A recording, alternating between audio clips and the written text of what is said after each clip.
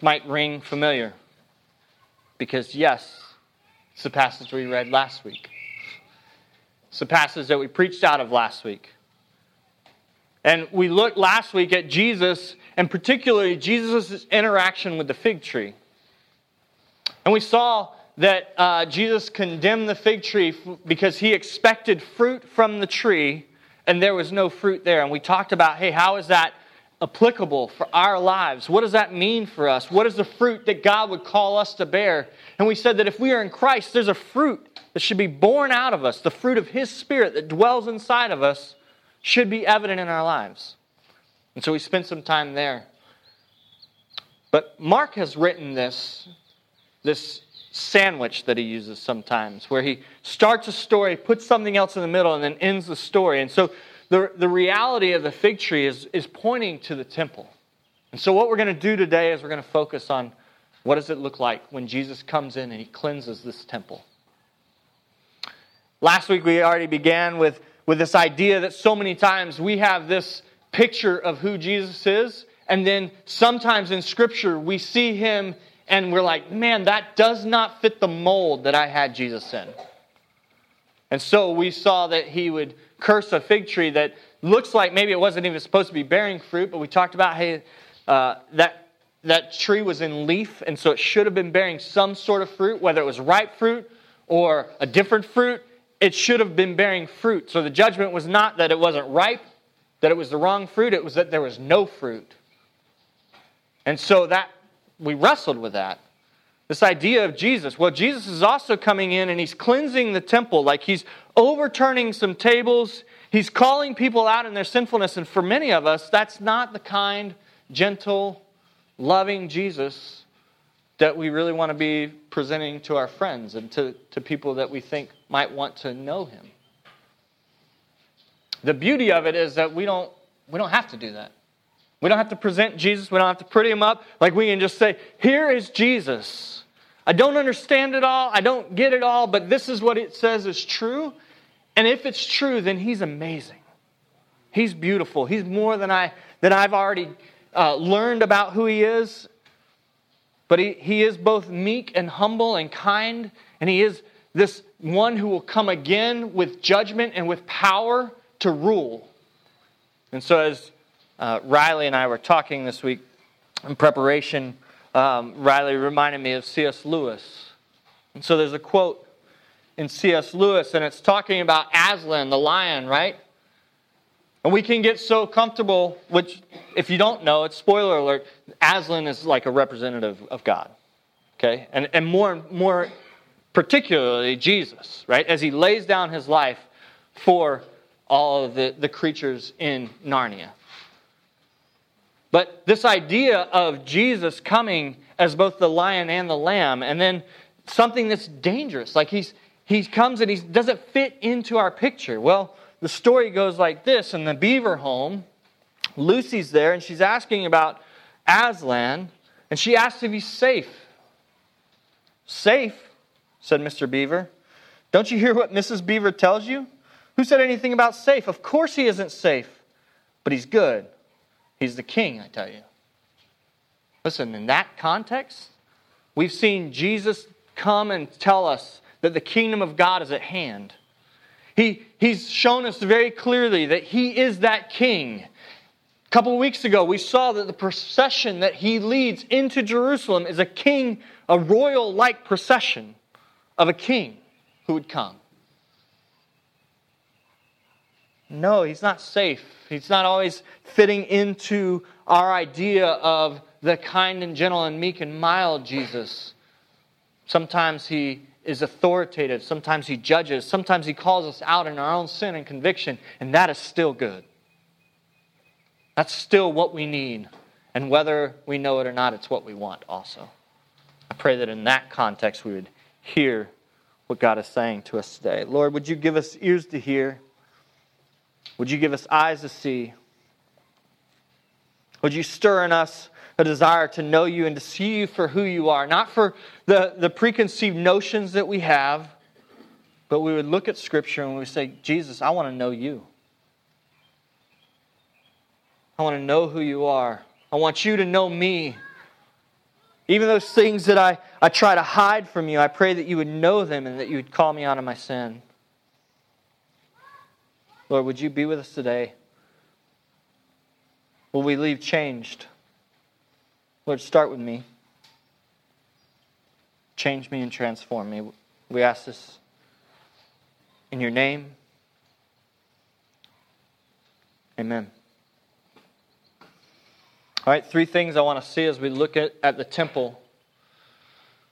What is true worship? We can quickly jump to the conclusion that Jesus is judging the Jewish people. He's judging the temple. He's judging Judaism itself, and that's not true. What is true worship? Because there's always been true worship of God. Since He created Adam and Eve, they worshipped Him in the garden. They were His people and they dwelt with Him. And that's what worship looked like.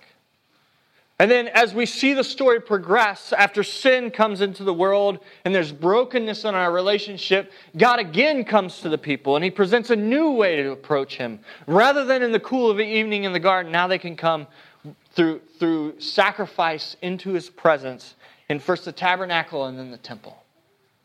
And so that today, that's where we're at. We're at the temple. And so to know and understand the temple, you have to understand what true worship looks like in the temple. It's the dwelling place of God with man. It's this place that was set apart, that many would come and travel to. And as we talked Psalms of Ascent, so much of our time together was singing these songs as the people would travel to Jerusalem, remembering who their God is, longing to worship Him in spirit and in truth. You see, the design of God was always that He would dwell with His people. That He would have a people, that He would dwell with them, and that they would be His. When we get into the passage, we see that first and foremost, Jesus passes into Jerusalem and He passes the fig tree. We talked about how He looked for leaves on it, looked for fruit, expecting there to be fruit because the tree was in leaf. And there was no fruit there. And so Jesus curses it. And His disciples heard it. And what we're going to find there is they're going to remember this the next day as they walk out of Jerusalem.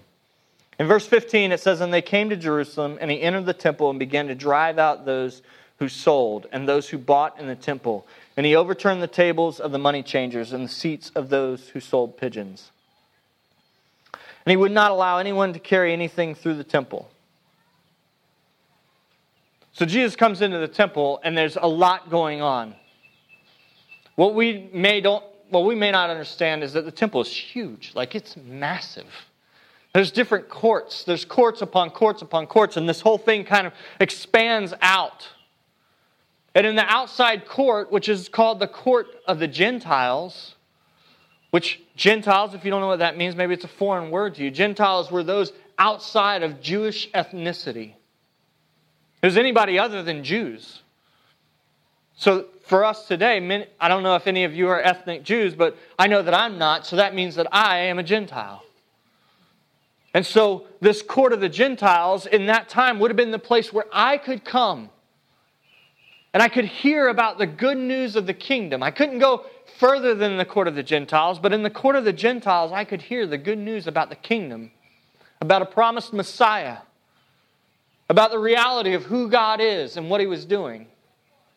That was the design of the court of the Gentiles, so that people like maybe you and definitely me would be able to go and hear this good news that was to a people other than me, promised to a people other than me, and yet God was grafting us in.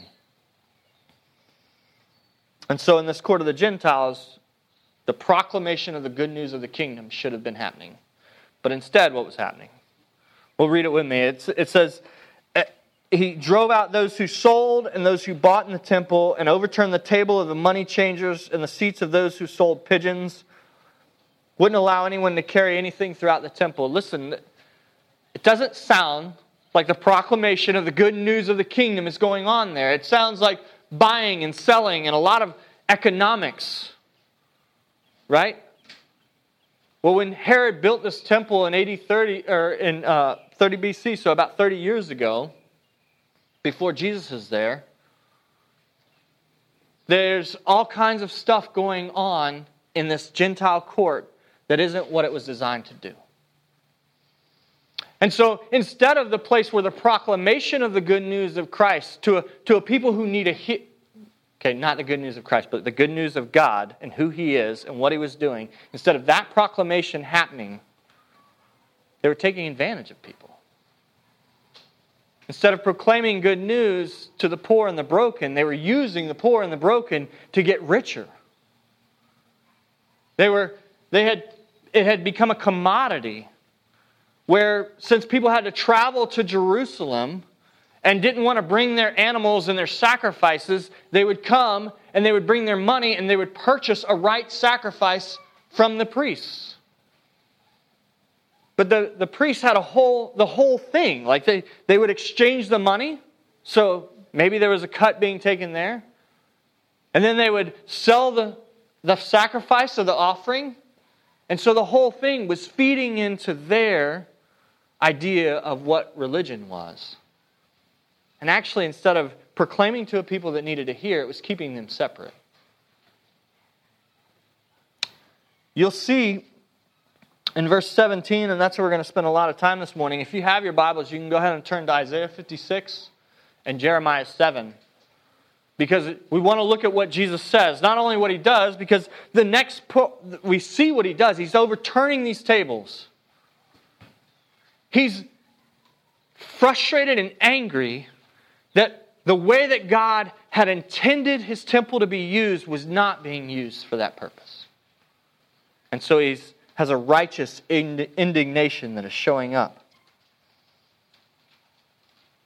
And He's stopping, at least for a little while, what the religion of that day. He's not letting them travel through. He's flipping tables. He's stopping the exchange of money. And He's doing it, and He's recalling to them what is the purpose of God's temple. Isaiah 56, verses 1 through 8. It's a longer reading, so just follow along as I read. It says this: "Thus says the Lord, keep justice and do righteousness, for soon my salvation will come and my righteousness be revealed. Blessed is the man who does this, and the Son of Man who holds it fast, who keeps the Sabbath, not profaning it, and keeps his hand from doing any evil. Let not the foreigner who has joined himself to the Lord say, the Lord will surely separate me from His people. And let not the eunuch say, behold, I am a dry tree. For thus says the Lord to the eunuchs who keep my Sabbaths, who choose the things that please me and hold fast my covenant. I will give in my house and within my walls a monument and a name better than sons and daughters. I will give them an everlasting name that shall not be cut off.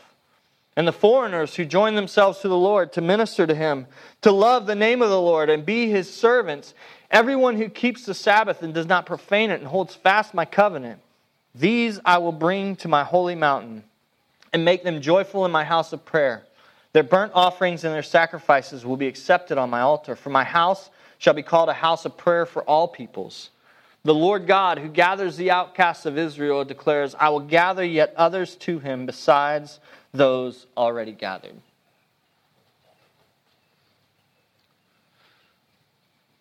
This idea that Israel was God's chosen people and they were set apart to be an example to the nations around them.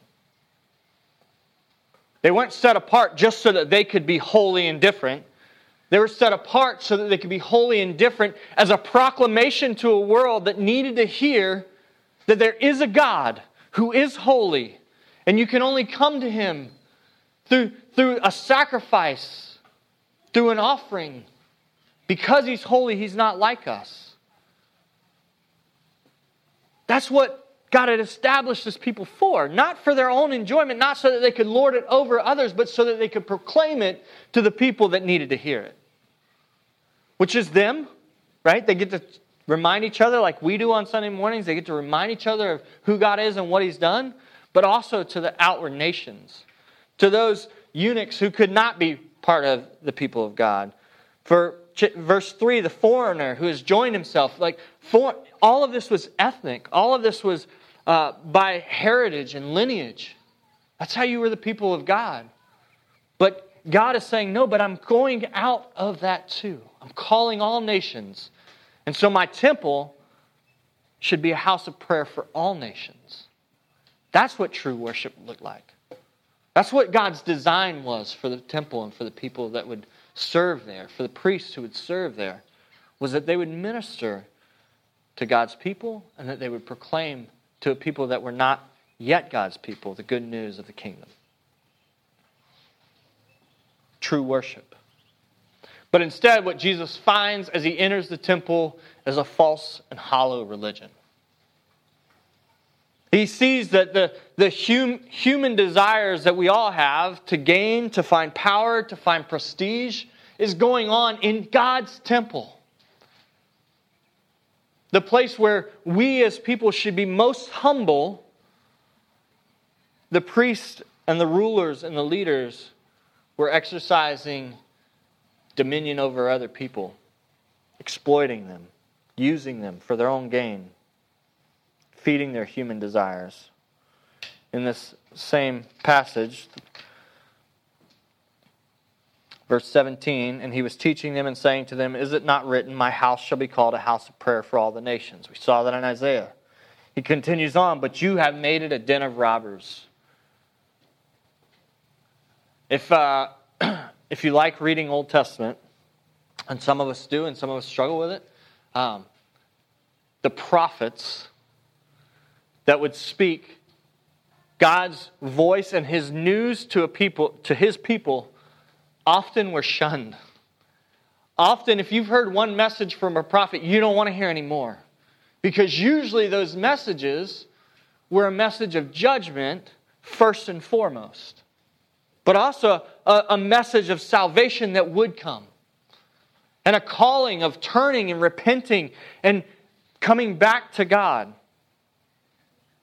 And that's what Jeremiah is. Jeremiah is a really long book of constant proclamation of the judgment of God on His people. And so as we read in Jeremiah 7, we hear the word of the Lord. Jeremiah 7, starting in verse 1. It says, the word that came to Jeremiah from the Lord. Jump to verse 4. Do not trust in these deceptive words. This is the temple of the Lord. This is the temple of the Lord. This is the temple of the Lord. 5. For if you truly amend your ways and your deeds, if you truly execute justice one with another, if you do not oppress the sojourner, the fatherless, or the widow, or shed innocent blood in this place, and if you do not go after other gods on your own harm, then I will let you dwell in this place, in the land that I have of old to your fathers, that I gave of old to your fathers forever. Behold, you trust in deceptive words to no avail. Verse 9, will you steal, murder, commit adultery, swear falsely, make offerings to Baal, and go after other gods that you have not known, and then come and stand before me in this house, which is called by my name, and say, we are delivered, only to go on doing all these abominations? Has this house, which is called by my name, become a den of robbers in your eyes? Behold, I myself have seen it, declares the Lord. Verse 12, go now to my place that was in Shiloh, where I made my name dwell at first, and see what I did to it because of the evil of my people Israel. And now because you have done all these things, declares the Lord, and when I spoke to you persistently, you did not listen, and when I called you, you did not answer. Therefore I will do to the house that is called by my name, and in which you trust, and to the place that I gave to you and to your fathers, as I did it to Shiloh. And I will cast you out of my sight, as I cast out all your kinsmen, all the offspring of Ephraim.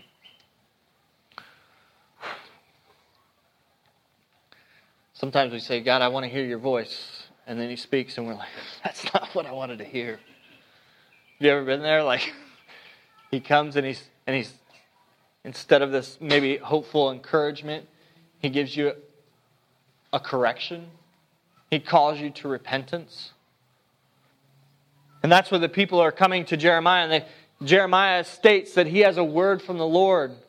And he's giving them the word from the Lord. But the word of the Lord is a judgment against them. That they had trusted in deceptive words. They had said, this is the temple of the Lord, this is the temple of the Lord, the temple of the Lord. This idea that, hey, if we're in this place, nothing bad can happen.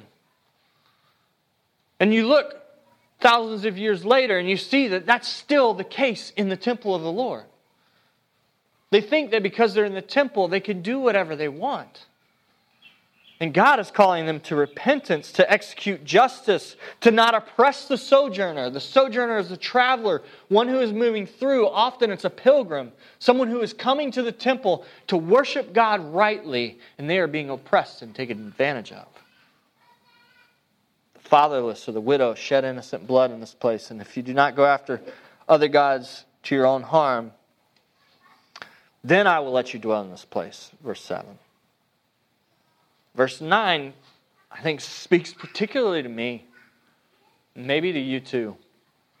Will you steal, murder, commit adultery, swear falsely, make offerings of Baal, and go after other gods that you have not known, and then come and stand before me in this house, which is called by my name, and say, we are delivered, only to go on doing all of these abominations?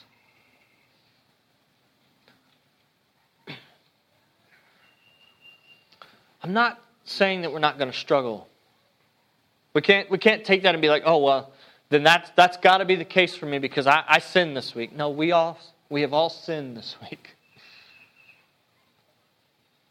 But the reality that I can come and I can check a box, that I can come and stand in the temple, that I can gather as the church, that I can have a quiet time, and that it doesn't change any of the way that I'm living, that has never been true about who God is and about true worship. He has always said that you will come to me and you will be changed simply by being with me.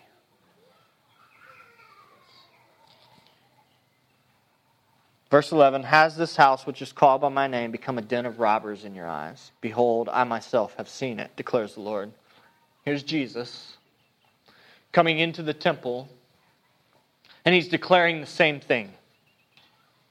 That what should have been a house of prayer has become a den of robbers. And the people would remember, because as he's teaching, these are the learned men of God, the people that are in the temple worshiping, and they're hearing these words from Jesus' mouth. And they also remember that Jeremiah said, behold, I myself have seen it, declares the Lord. Jesus is speaking the Lord's words. And in that same moment, he's making a connection. As he's made it clearly with his disciples, he's now making it a public connection. That he is the Lord. And what we're going to see out of this is that this really spurs on the desire for those who are in power, that have this whole system that's already been designed to line their pockets and to feed their prestige. These men are now feeling offended and moving beyond offense to outright indignation and anger, and now they're going to kill Jesus. Back to Mark 18, and the chief priests and the scribes heard it and were seeking a way to destroy him. For they feared him because all the crowd was astonished at his teaching. And when evening came, they went out of the city. There's always this response to Jesus. We've seen it so many times, and either in the miracles that he does or the way that he interacts with people, there's a fear and an astonishment. They don't understand it completely, but they recognize that it's something different, it's something powerful, it's something new. And then Jesus puts the words to it, saying, no, I am the suffering servant. I am God's own servant sent to you. I am the Son of Man. And then Peter declares that you're the Son of God. But every time this happens, there's a sense of fear and astonishment amongst the people. So this Jesus is calling out false religion, calling us to true worship, and then what does he do? He says, he passed the fig tree, and that's when the disciples remembered what happened. Peter remembered and said to him, Rabbi, look, the fig tree that you cursed has withered. Verse 22, and Jesus answered them, have faith in God. True worship has never been about morals. It's never been about doing all of the right things. True worship has always been about having faith in God. In the very beginning, God would call Adam and Eve to trust Him, to hear His words and trust His commandments, that they were the best for Him. You had to have faith to believe that. God continues throughout the Old Testament, even as He gives the law, He's giving the law so that they would worship Him with their whole heart, soul, mind, and strength. That they would have faith. Faith first that then would produce action, that would produce right living, that would produce a different way of going about life, so that that different way would be a testimony to a world that also needs to have faith. Not live the same way they do, but trust in a God who is good, a God who is powerful, a God who is present, a God who dwells amongst them.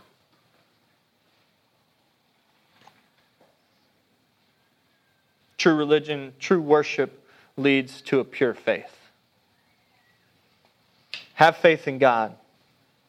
And He expounds on that. He says, truly I say to you, whoever says to this mountain, be taken up and thrown into the sea, and does not doubt in his heart, but believes that what he says will come to pass, it will be done for him. Therefore I tell you, whatever you ask in prayer, believe that you have received it, and it will be yours. And whenever you stand praying, forgive, if you have anything against anyone, so that your Father also who is in heaven may forgive you your trespasses.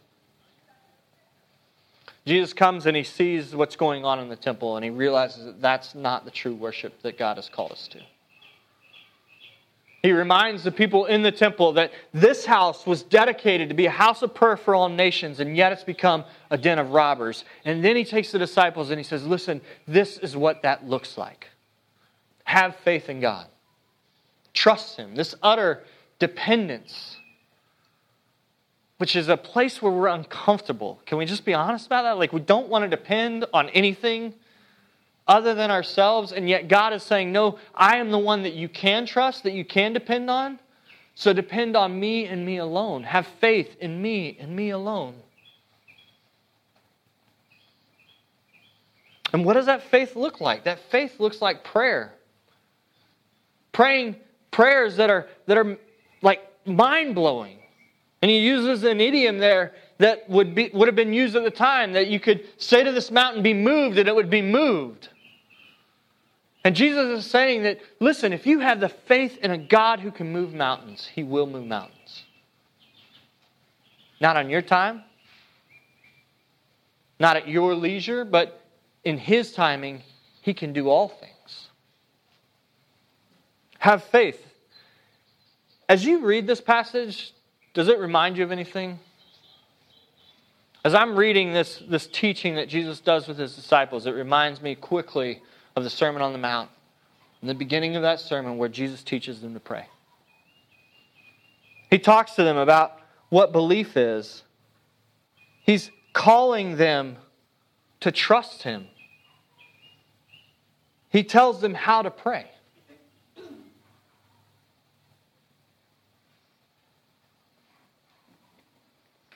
In Matthew chapter 6, 5 through 15, and if you have this, you kind of see where Jesus is echoing the same things in Mark. He says, and when you pray, you must not be like the hypocrites, for they love to stand and pray in the synagogues and at the street corners, that they may be seen by others. Truly I say to you, they have received their reward. But when you pray, go into your room and shut the door and pray to your Father who is in secret. And your Father who sees in secret will reward you. And when you pray, do not heap up empty phrases as the Gentiles do, for they think that they will be heard for their many words. Do not be like them, for your Father knows what you need before you ask Him. Verse 9, pray then like this. Our Father in heaven, hallowed be your name. Sometimes we get caught up in like the liturgy or the way that we go about things, and it feels very structured. It feels kind of rigid sometimes, but the reality is that what we're trying to do is we're trying to follow the same path that Jesus has laid out for us. Our Father in heaven, hallowed be your name. When we sing a song at the beginning that makes much of who God is, that He's strong, He's powerful, He's holy, that's what we're doing. Your kingdom come, your will be done on earth as it is in heaven. An acknowledgement that we would need to have that if I'm praying to Jesus, I'm acknowledging that He's Lord and Savior, that He's King, that He has a kingdom, that He has a will that's being done, that He's sovereign over all things. And so in that place I would say, your kingdom come, your will be done on earth as it is in heaven. And then He teaches us how to depend on Him, how to trust Him. Give us this day our daily bread.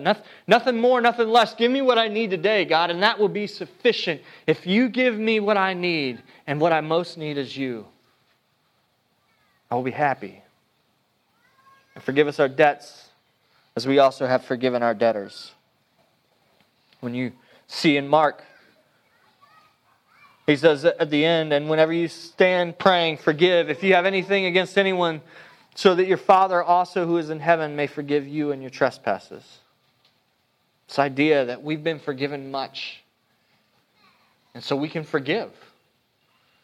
That's beautiful. That's what the nations that were surrounding Israel needed to see of the people of God, and that's what the people around us need to see of the people of God today. They need to see that we have been forgiven and that we would forgive.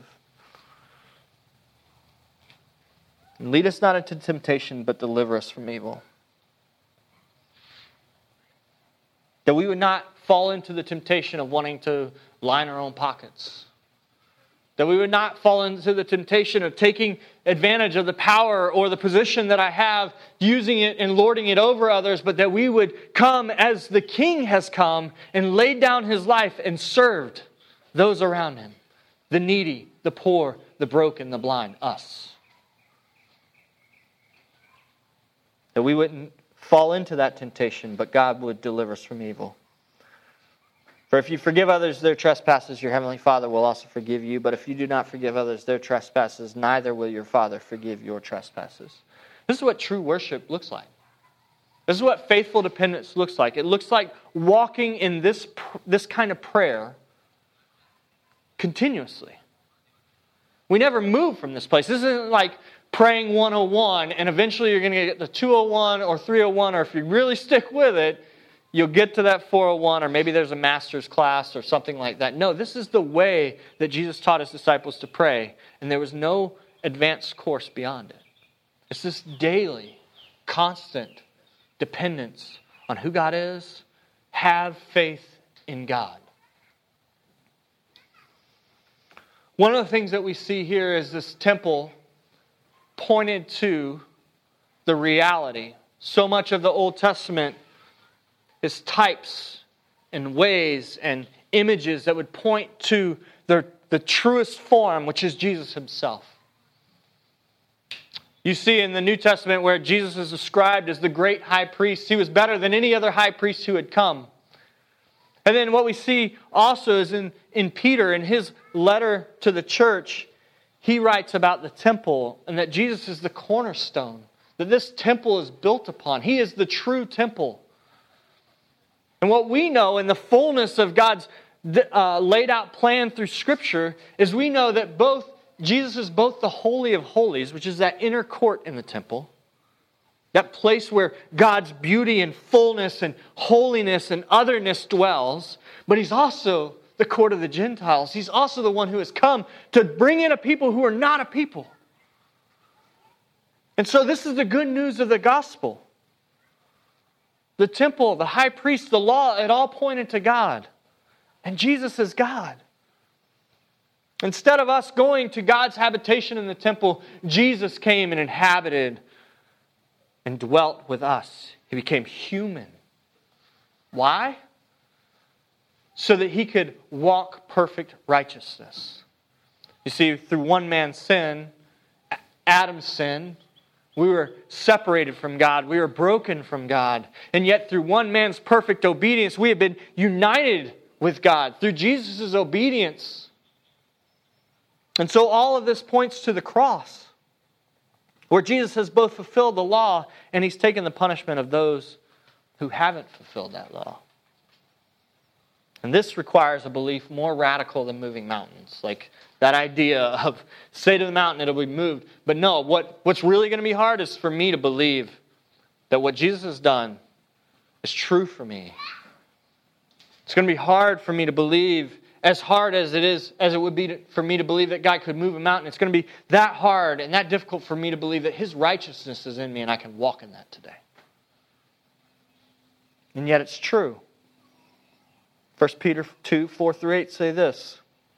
As you come to Him, a living stone rejected by men, but in the sight of God chosen and precious, you yourselves, like living stones, are being built up as a spiritual house, to be a holy priesthood, to offer spiritual sacrifices acceptable to God through Jesus Christ. For it stands in Scripture, behold, I am laying in Zion a stone, a cornerstone, chosen and precious, and whoever believes in Him will not be put to shame. So the honor is for you who believe, but for those who do not believe, the stone that the builders rejected has become the cornerstone, and a stone of stumbling and a rock of offense. They stumble because they disobey the word as they were destined to. You see that Jesus is the better temple. He's the better high priest. He's the better mediator. He's the better everything. Jesus has come and He has all of these things that were given to us before pointed to the perfect fulfillment that we have in Christ. And so today, the call then is to have faith in God. A call to faith and repentance. It's the same call that Jeremiah made to the people of God in his speaking God's voice to them. Return to God. For us today, it's a repentance that would say, hey, the striving that you've been doing, the way that you've been trying to come to God through your works, through your own ability, through your own gifting, stop. Have faith in God. Trust in the one who has come and done it perfectly for you, Jesus Himself. It's a call to faith and repentance. One more thing. As we think about fruit, and we remember the fig tree that wasn't bearing any fruit, one of the fruit that God calls us to is the fruit of repentance. And often we look at our life and we see that there's not a lot of righteousness, or there's not a lot of, I don't know, whatever it is. I know that for me, I judge myself and I look for righteousness. But some of the greatest fruit that we can bear is the fruit of repentance. A people that recognize, I do not have it together and I've hurt you, I've sinned against you. Will you forgive me? I want to repent and turn from that because I have this great Savior. And so I pray that God would stir in us and create whatever fruit He's growing. But I pray that we would also see the fruit of repentance as this beautiful fruit. Like this gift to us that would say that we are growing in the grace of Christ. That the fruit of the Spirit is rising up in us as we repent, as we become that people. So today I call you to faith. I call us to faith and repentance. Tim Keller looks at the story and he wraps it up, the idea that we have both the meek and mild Jesus, but we also have the Jesus that comes in and He flips tables and he curses a tree that's not bearing fruit. And how do we reconcile that? He says there's a final irony in all of this. Jesus, who unites such apparent extremes of character into such an integrated and balanced whole, demands an extreme response from every one of us. He forces our hand at every turn in the story. This man who throws open the gates of His kingdom to everyone, then warns the most devout insiders that their standing in the kingdom is in jeopardy without fruitfulness, is forever closing down our options. This man who can be weakened by a touch in a crowd on his way to bring a little girl back from the dead is a man you dare not tear your eyes from. And we haven't even yet witnessed the true depth of His restraint or the heights of His power. He is both the rest and the storm, both the victim and the wielder of the flaming sword, and you must accept Him or reject Him on the basis of both. Either you'll have to kill Him or you'll have to crown Him. The one thing you can't do is just say, what an interesting guy. As we look at Jesus, as we continue to look at Jesus, I pray that we would say, you are Lord. You are the one who is crowned. You are the one who has the right to dictate my life to me rather than me dictate how you should work, how you should do. And I pray that as we walk in that place, as we grow in faith and trust, that we would be people that are full of joy, like unspeakable joy, that we would have rest That we would produce that the Spirit would produce righteousness in us. Not for our sake so that we could say, look at us, we're this righteous people. But so that people could say, man, there's something about them. And we'd be able to say, we have a great God. We have a God who dwells with us. We have a God who sent His Son to die on the cross to make a way for us to be right with Him. And it's available to you too. So I pray that today we would walk in faith and repentance. Lord, we thank you. God, we thank you for even a lesson in the temple. A reminder that you have always been a God who has dwelt with His people. And you have gone to great lengths to do that, even to the length of killing your own Son. Him being rejected so that we would be accepted. God, you are so kind and so good. And so, Lord, today I pray that in light of your goodness and your kindness that we would turn from evil. That we would not give in to temptation. That we would walk by faith and not by sight. That we would trust that the work that you're doing in us by the power of your Spirit, both in repentance and in righteousness, would be beautiful. That we would confess, yes, who we are, but more so who you are. I thank you that you're doing that in us as a people, Lord. I pray that even today as we spend time eating together and barbecuing, Lord, that there would be opportunities for us to remember and believe the gospel, opportunities for us to share that with each other and with others, so that your name would be made famous, that your name would be lifted high. God, we thank you that there's coming a day when you will come and you will judge, and in that judgment you will judge evil and it will be no more. You will judge sin and it will be no more. There will be no more crying, no more brokenness. Lord, we long for that day. Our hope is in you. We trust you and love you. In Jesus' name, amen.